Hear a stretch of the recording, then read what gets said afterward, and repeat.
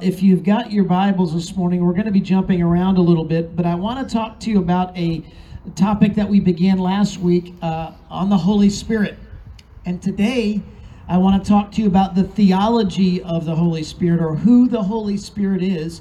When my wife and I came here almost 15 years ago, we came to a church, and our desire was to be a part of a Spirit-filled, healthy, vibrant, balanced, New Testament, Bible-centered, full gospel church. And we have seen, just because of our upbringing in the church, we've seen the extremes where the pendulum swings both ways, right? Where you see the extremes of the maybe overly charismatic, if there is such a thing, and then the extremes of the dead church where the Holy Spirit wasn't moving. And we understand, just like you do, that when we put titles or denominational marks on things, it tends to kind of do something inside of us, and we go, oh, it's one of those churches, or oh, it's one of the, and that's really where denominations have caused a lot of dysfunctions in the church today. And our hope and our goal is that we would be a church that's not caught up in titles, but we would be a church that's Bible-centered and open to all God has for us and hungry for more. So if you can answer those two questions in your heart in the affirmative, say, hey, yes, I'm open to all God has for me, and I'm hungry for more, you're in the right place. You're in a great place. And I want to assure you and just reassure you that the things that we're going after here in Centerpoint are all found in God's Word. We're not going to be off on any of man's opinions or some kind of crazy frou-frou stuff that's not grounded in the Word of God. But it's very important that we have an understanding of what the Bible teaches and says. And when I use the word theology, some people go, ugh, that's boring, right? When I say theology, how many of you honestly said, oh boy, that's boring? Anybody out there brave enough to? Yes, you all lie. Just kidding. So we hear that and we go, oh no, but I want you to understand that theology pushes us in a particular direction. Theology is basically the knowledge of Scripture and of God, and the knowledge of God, understand, is not neutral. It's not one of those, it demands something of us. When you know the Word of God and you know the Scripture, it demands something of you. Every thought and belief in your mind leads to an action. Understand that. The things that you think in your mind and the things that you believe lead you to action. And unfortunately, we don't always grasp the significance of what we claim to believe. Please understand this. If we stop short of applying truth to our lives, then we don't actually grasp that truth.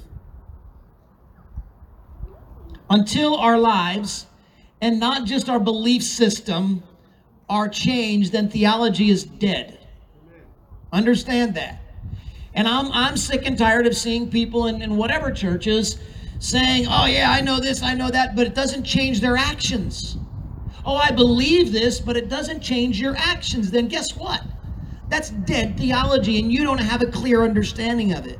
So what you do and how you live are absolutely vital. We've heard a lot about the word essential. And by the way, our president yesterday said that all churches are essential. Isn't that pretty good news? I believe that we are. And on that note, we will be gathering. If anybody needs a chair, raise your hand. You guys are amazing. We got some more chairs coming out. Got some incredible servants over here. Mark, Miss Sarah needs a chair on the ground way over there. Thank you, guys. So people have asked, when are we getting back together? I kind of like outside church. It's pretty fun, isn't it? This is nice. And I don't have to have my wife say to me, I'm freezing cold, turn the air off. Yes, dear. And I can't control the temperature outside, so aren't you thankful that God's in control? This is like perfect weather for me. I'll take this. I got to keep my shiny head covered so I don't get sunburned, though. I hope you don't mind. But listen, what you do and how you live are absolutely vital. Next week we will be gathering. I lost my train of thought inside, but we might keep doing outside services through the summer. We'll just play it by ear, but we definitely are going to be able to gather next week. That is our plan, so please come prepared. You don't have to bring a chair next week. We plan to be inside. We are going to do some more outdoor services throughout the summer just because we think this is pretty cool. But I want to get back to, without action and fruit, all your theology in the world has very little meaning. But theology is still important. What you believe absolutely determines how you act. Listen, what you believe about Scripture and what you teach your children about Scripture will affect their lives. How are you living it out? How are they living it out? Good theology at its best can lead us to live godly lives, but bad theology will also point us in the wrong direction. And there's been a lot of people pointed in the wrong direction when it comes to the topic that we're talking about of the Holy Spirit. When we study the Holy Spirit, bad theology can lead us to ineffective lives, or worse yet, understand this, worse yet, lives spent striving after what actually opposes God. If you don't know the theology and understand it. More important than what we know is how we act or how we behave. Being a Christian isn't about knowing a certain set of propositions. It's about knowing Christ and acting on his behalf in the world that we live in. But our beliefs shape our actions. Understand this. As we study the Holy Spirit, it's vitally important that our understanding of who he is and what he does is accurate. This is such a critical doctrine of our church, the Holy Spirit, that I want you to get this, because this transforms you and it transforms the people around you. It transforms the world that you live in. But because of a poor understanding of the Holy Spirit and poor theology about the Holy Spirit, many people have shut that down and said, oh, I don't want that in my life because that's weird. And they have totally now opposed God in their lives, and they don't even realize it. This should really get your attention this morning, guys. You've got to understanding. If our understanding is off or it's misguided, we could spend our whole lives in pursuits that actually grieve the Holy Spirit. And I'm afraid that there are many people in the church today that have unknowingly grieved the Holy Spirit in their lives. Not bad people, but people who lack understanding. The scripture says God's people perish for lack of understanding, lack of knowledge. It's important that we know what the scripture says. Once our theology is in the right place, or at least headed in the right direction, we need to act upon it. And as we're talking about the Holy Spirit, you also need to understand that you are finite and he is infinite. He's infinite. His ways are above our ways. His thoughts are above our thoughts. We can't fully comprehend and fully understand everything about God and the Holy Spirit. You've got to understand that as we pursue a deeper understanding. Are you with me? Sounds a little like an oxymoron. With that said, I'm sure that this morning, again, like last week, there are various beliefs about the Holy Spirit, and hopefully what we began last week will and where we're headed over the next few weeks can help you get a better understanding and knowledge of the Holy Spirit, and therefore help you align yourself with him.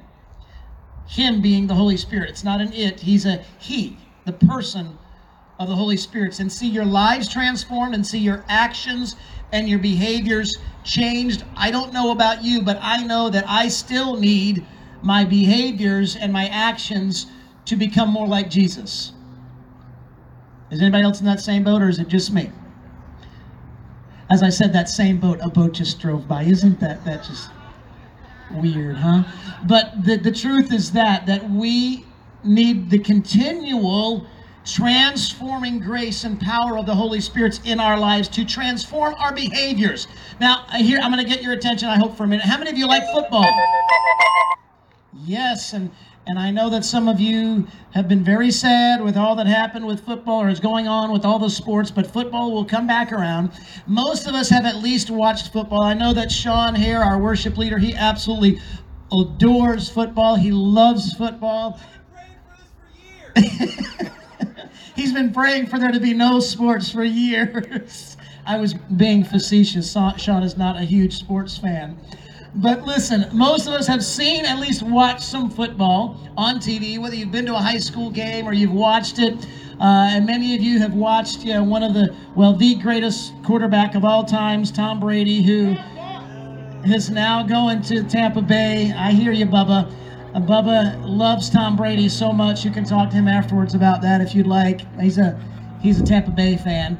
But in any case, I want you to picture Tom Brady or whatever your favorite quarterback is calling a huddle and getting everybody out there on the field, and he gathers them all up. Where's Owen Shukart? He's one of our football players over there, Owen. So imagine coming to the huddle, Owen, in the middle of the field in your high school game, and the quarterback gives you the play, and everybody's all jacked up about it, like, yeah, we're going to run the whatever they're going to run, and you don't understand it. And everybody slaps each other on the butt, and they love that, and they just, all right, let's go out, and they, ready, break. And everybody leaves the field, they run back, and they sit down on the bench. And they wait for a few seconds, about 30 seconds goes by, about a minute. And then the team jumps back up, they run out on the field, they gather in the center, they get their circle, they get their huddle going, and they hear the play, and they're all jacked up about it. Like, yeah, everybody got it, 1, 2, 3, break! And they run off the field back to the bench again. And they sit down. Never to execute the play that was called by the quarterback. Now, would that make much sense to you? Probably not. You probably wouldn't watch for very long. You probably wouldn't be very impressed. But you know what happens in the church today is similar to that analogy, if you will, that we gather together every week. We hear a challenging message on the Word of God. We hear the Scripture. We listen to our favorite podcast. We listen to our favorite preacher online, whoever it might be. We gather together. We get all jacked up. We're like, yeah, that's a great plan. I love it. Man, what a great word from the Lord today. That was right on, Pastor. That was right on, whoever you're listening to. And you get all excited about it. And then, boom, you just go back out into life with your normal everyday life, never executing the play that was just talked about. Even though you agree with it, even though you say, yeah, it's a great plan, that's a great play, I love that, let's do it. And then we leave the doors of the church or the parking lot of the church, or we turn the radio off, we go back into our normal everyday lives, never to actually run the play we've been given. Does that make much sense to you? I think we can relate. Why do we not run the play? And I think one of the reasons, I believe, the number one reason why we never execute the play is because we cannot. We can't. It's too hard. We say, I don't have the power to do that. I don't have the ability to do that. It's a great plan. I know it's Scripture. I know it lines up with God's Word, and I love it, but I just can't do it. And you're right. You can't do it void of the power of the Holy Spirit in your life. And this is why this message is so essential. We can all relate, and we've all been guilty to some sense, to some degree, of hearing the plan, knowing the play, and never executing and never running the play in our lives, in our day-to-day lives. So today's message is really very practical. God has given us His Holy Spirit so that we can change the world around us through His power, through the Holy Spirit. How would this church look different? How would the church in America look different if we were all running the plays? Think about that. If we were all doing what we know we've been told to do, our homes would be different, our families would be different, our workplace would be different, our communities would be different. How would we respond? How would the world respond, rather, if they saw the church running the plays? If they saw our lives were different? Think about that for a minute. Not just getting all jazzed up about what we hear and we get all excited and, we do worship, we feel the Holy Spirit moving, it's fantastic, it's great, but then we leave and our lives are not transformed. I think that often the world looks at the church and they say, you're no different than us. All you do is go to church on the weekends and you talk about theology, but your lives are no different because we lack the power of the Holy Spirit. I think something that we've got to be careful of, because we're all capable of studying biblical truth in a way that makes us smarter, but it doesn't affect anything in our lives. And this is where there's got to be a balance of studying the Word of God and getting a greater knowledge and a deeper understanding, but we also have the ability to study and learn in such a way that our lives are never the same because of what we've learned. Listen, our children, I'm glad our children are here today and not in kids' church, to be honest, because they need to learn and hear and be taught about the Holy Spirit. Any amens, parents? Maybe you've not experienced that in your life, but your kids need to learn. So my prayer for you is that when we complete the series, you can look back and say, yes, I know more about the Holy Spirit. I know more about the Holy Spirit, but more importantly, I pray that you walk away knowing the Holy Spirit. There's a difference. You can know about the Holy Spirit, or you can know the Holy Spirit. By the way, we're streaming live online. For those of you who are watching, I want to welcome you. I know that the quality is different, but you're live with us, and we want to welcome you. Thank you for being here. I believe that this will be online for later. But listen, showing the world around you a spirit-filled life, a life lived in the power of the Holy Spirit, can offer the world something better than what they have right now. And that's what they need to know. So today I want to help you, if you will, get to know who he is by looking at the scriptural attributes of the Holy Spirit. And I'm only going to give you about 5 of them today. And I know that it's hard. You may not have a pen and a paper, but I want you to get these attributes. And the goal is to get you more acquainted with the Holy Spirit. Today and next week is Pentecost Sunday. Now, when I say the word Pentecost, some people go, that's the freaky weird stuff. No, that's the problem. We get those titles and those presuppositions in our mind, and we have these false conceptions of who the Holy Spirit is and what Pentecostal is all about. If you've heard these truths before, then I encourage you to have a fresh look at them. Maybe you've never heard these attributes before, and if you haven't, I want to encourage you to jot down these scriptures and look more at the context of them over the next week. But maybe you're really familiar with these attributes of the Holy Spirit. Maybe you're here today and you've been in church all your life, and you say, oh yeah, I've heard that before, Pastor. And here's what happens if that's you. Here's the caution for you. We become so kind of humdrum about it that we've lost our sense of awe about the Holy Spirit. And we're just like, oh yeah, he's omniscient. Yeah, so what? Big deal. He's omnipotent. Yeah, big deal. He's got a lot of power. That's cool. Or he's omnipresent. Oh well, So we've heard those attributes, but sometimes we just lose our sense of wonder about them. The attributes of the Holy Spirit and about him, the Holy Spirit. And if that's you, I encourage you to approach these truths that I'm going to share with you this morning like you've never heard them before. Ponder the Spirit until you find yourself in awe of him. The most amazing part of this whole thing is that the very Spirit that we're studying, the very Holy Spirit that we're studying, is actually living inside of you.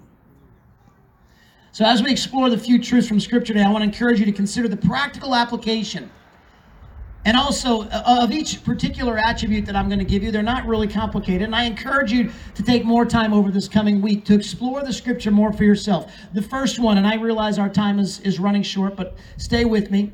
The first one is this: the Holy Spirit is a person. Everybody say that, person. He's not an it. He is not an impersonal force or a thing. And many people refer to him as it. The Bible consistently describes the Spirit as a person. Matthew 28:19, when the Spirit is talked about as an equal Godhead or equal member of the Godhead. Therefore, go and make disciples of all nations, baptizing them in the name of the Father, the Son, and the Holy Spirit. He's equal to God and the Father. Ephesians 4:30, where he is said to have emotions. The Holy Spirit actually has emotions. It says, do not grieve the Holy Spirit, by whom you were sealed by the day of redemption. Rather than using the Holy Spirit as an energy booster, tapping into him like he's an electrical current, we actually talk to him, we relate to him, we cooperate with him, we make ourselves available to him. Now, I often, even in our partners class, when I'm teaching about the Holy Spirit, I refer to him as our power source, because he does bring us power, he does bring us energy. It's like using a hairdryer not plugged into the power source. It does you no good. When we plug into the person of the Holy Spirit, he empowers us. But it's a he is a he is not an it. As you understand the Holy Spirit as a person, not a thing, that will affect the way you live. Understand that the person of the Holy Spirit. The second thing, the Holy Spirit is also God. He is not less than the Father or the Son. He is consistently presented as equal. I just read that in Matthew 28:19, just like the other members of the Godhead. But the Spirit is often referred to also simply as God. The Trinity, the 3 in 1. Acts 5, chapter 3, Peter was confronting Ananias about lying to the Holy Spirit, and he says the Holy Spirit first, and then later in that same passage, he says, you have not lied to men, but to God. So the Holy Spirit and God, we see, are one, the 3 in 1. People say, how can that be? How can there be 3 separate persons, God the Father, God the Son, and God the Holy Spirit, yet they all be one. That's the Trinity. It's hard for our minds to understand. I liken it like an egg. I can break an egg and I can separate the egg white, the egg yolk, and the shell. There are three separate parts of the egg, but they're all can also be one, right? Are you with me? I know it's a simple little illustration. I used to often use that, or ice, water, vapor, or frozen. Three, yet they can be one. That ice cube can be boiled and become steam, it become liquid, or it can be frozen. The third thing I want you to hear this morning is the Holy Spirit has his own mind and will. He thinks and acts according to his will and to the will of God the Father. Romans chapter 8, verse 27. 1 Corinthians chapter 12, verse 11. Romans. Now he who searches the heart knows what the mind of the Spirit is, because he makes intercession for the saints according to the will of God. 1 Corinthians chapter 12, 11. But one and the same Spirit works all these things, distributing to each one individually as he wills. He has his own mind and he has his own will. The Spirit strategically enables and empowers us to fulfill our mission here on earth. Understand that. And he works in each one of you differently, accordingly to the way that he has wired you. Pastor Zach and I are very different people. We have different gifts, different abilities, different callings, but God works through him in the way he works through him, and he works through me the way he works through me, but we work collectively together. That's because the Holy Spirit works through us as he wills, not as you will. The fact that the Holy Spirit has his own mind and his own will should affect the way that you think and plan. As you submit yourself, as you surrender yourself to the will of the Spirit, not to your own will. Are you with me? You guys are awful quiet. I wish I would have moved you all a little closer. I feel like you're too far away from me. I know you don't want to be in spitting range, right? The fourth thing I want to give you this morning, the Holy Spirit has emotions. Paul tells us in Ephesians chapter 4, verse 30, this is important. He says, do not grieve the Holy Spirit. When there is disunity, when there is a lack of love, whether with other people or with God himself, we cause the Spirit to grieve. We rarely think about the effect our sin has on God. But he is clearly saddened, and his heart, I believe, is deeply affected when we fail to honor him the way we ought to be honoring him. What do I mean by that? As you understand, young person, listen up to me, that your sin grieves the Holy Spirit, it should help us to not sin. Consider the consequences of your sin. And there are consequences. The Bible says, be not deceived, what a man sows, that will he reap. Do you want to grieve the Holy Spirit? No. None of us want to. But often we do, because we try to continue to live this life on our own power and our own ability. The fifth and final attribute I want to give you of the Holy Spirit today is that the Holy Spirit is omniscient, he's omnipotent, all-knowing, all-powerful, and he's all-present. How many of you kids have heard those words before? You've been taught those things. Omniscient, omnipotent, and omnipresent. In Zechariah chapter 4, verse 6, God calls his people to rely on the Spirit. In 1 Corinthians chapter 2, verse 10, Paul not only says that the Holy Spirit knows everything, but that he reveals truth to us. The Holy Spirit will reveal the truth to you. And sometimes maybe you've been in a situation like this where you've heard something and you wondered, boy, is that true? Is that biblical? Is that accurate? It sounds like maybe that's taken out of context, or that scripture is not right. You ask the Holy Spirit, and the Bible says that the Holy Spirit will reveal truth to us. Paul teaches us that, the Apostle Paul. And in Psalms chapter 139, verse 7 and 8, David tells us that the Spirit is everywhere. We cannot escape his presence. The Holy Spirit is powerful. He's living. He's active. He's everywhere in your lives. And I want you guys to understand more fully. Understanding these truths about the Holy Spirit, I believe, will help affect the way that we look to the Spirit for help and guidance. and too many times in our day-to-day lives, in our everyday lives. Listen, if you're married, husbands and wives. If you're not married, single person. If you work somewhere, the Holy Spirit helps you in your practical everyday lives. The Bible said He is our comforter and our helper and our guide. And I often don't know where the Holy Spirit's going to lead me from day to day. And when I pray, Holy Spirit, I belong to you. This is your day. Have your will accomplished in and through me. You lead me, you guide me, you direct me. It's not what Craig wills, it's what you will. And I don't always hit it out of the ballpark. I mess up a lot. How about the rest of you? Sure. We do, right? But that's when we continue to die to our flesh, die to ourselves, and say, Holy Spirit, I need your help. As we study the Holy Spirit, I want to just remind you to keep in mind that, as I said this in the very beginning, it's impossible to fully comprehend Him. You cannot. And here's where people who get too heady, and here's the balance, right? If you have all knowledge and no experience of Him, if you just know about God but you don't know Him, if you know about the Holy Spirit but you don't know Him, you don't have a relationship, fellowship, right? The Bible talks about believing, that whosoever believes in Him. That doesn't mean that you just have an intellectual a knowledge or that you embrace Christian doctrine, but that you have a relationship is what that original word means. Relationship with Him, with God the Father, with God the Son, and with God the Holy Spirit. It transforms you. The point is not that we completely understand everything there is to understand about God, because you won't. Even the greatest theologians and scholars will acknowledge that. It's not that you fully understand everything, but it's that you worship Him for who He is and what He's done and who He is in your life, right? What you're learning about the Holy Spirit should cause you to value Him more in your life.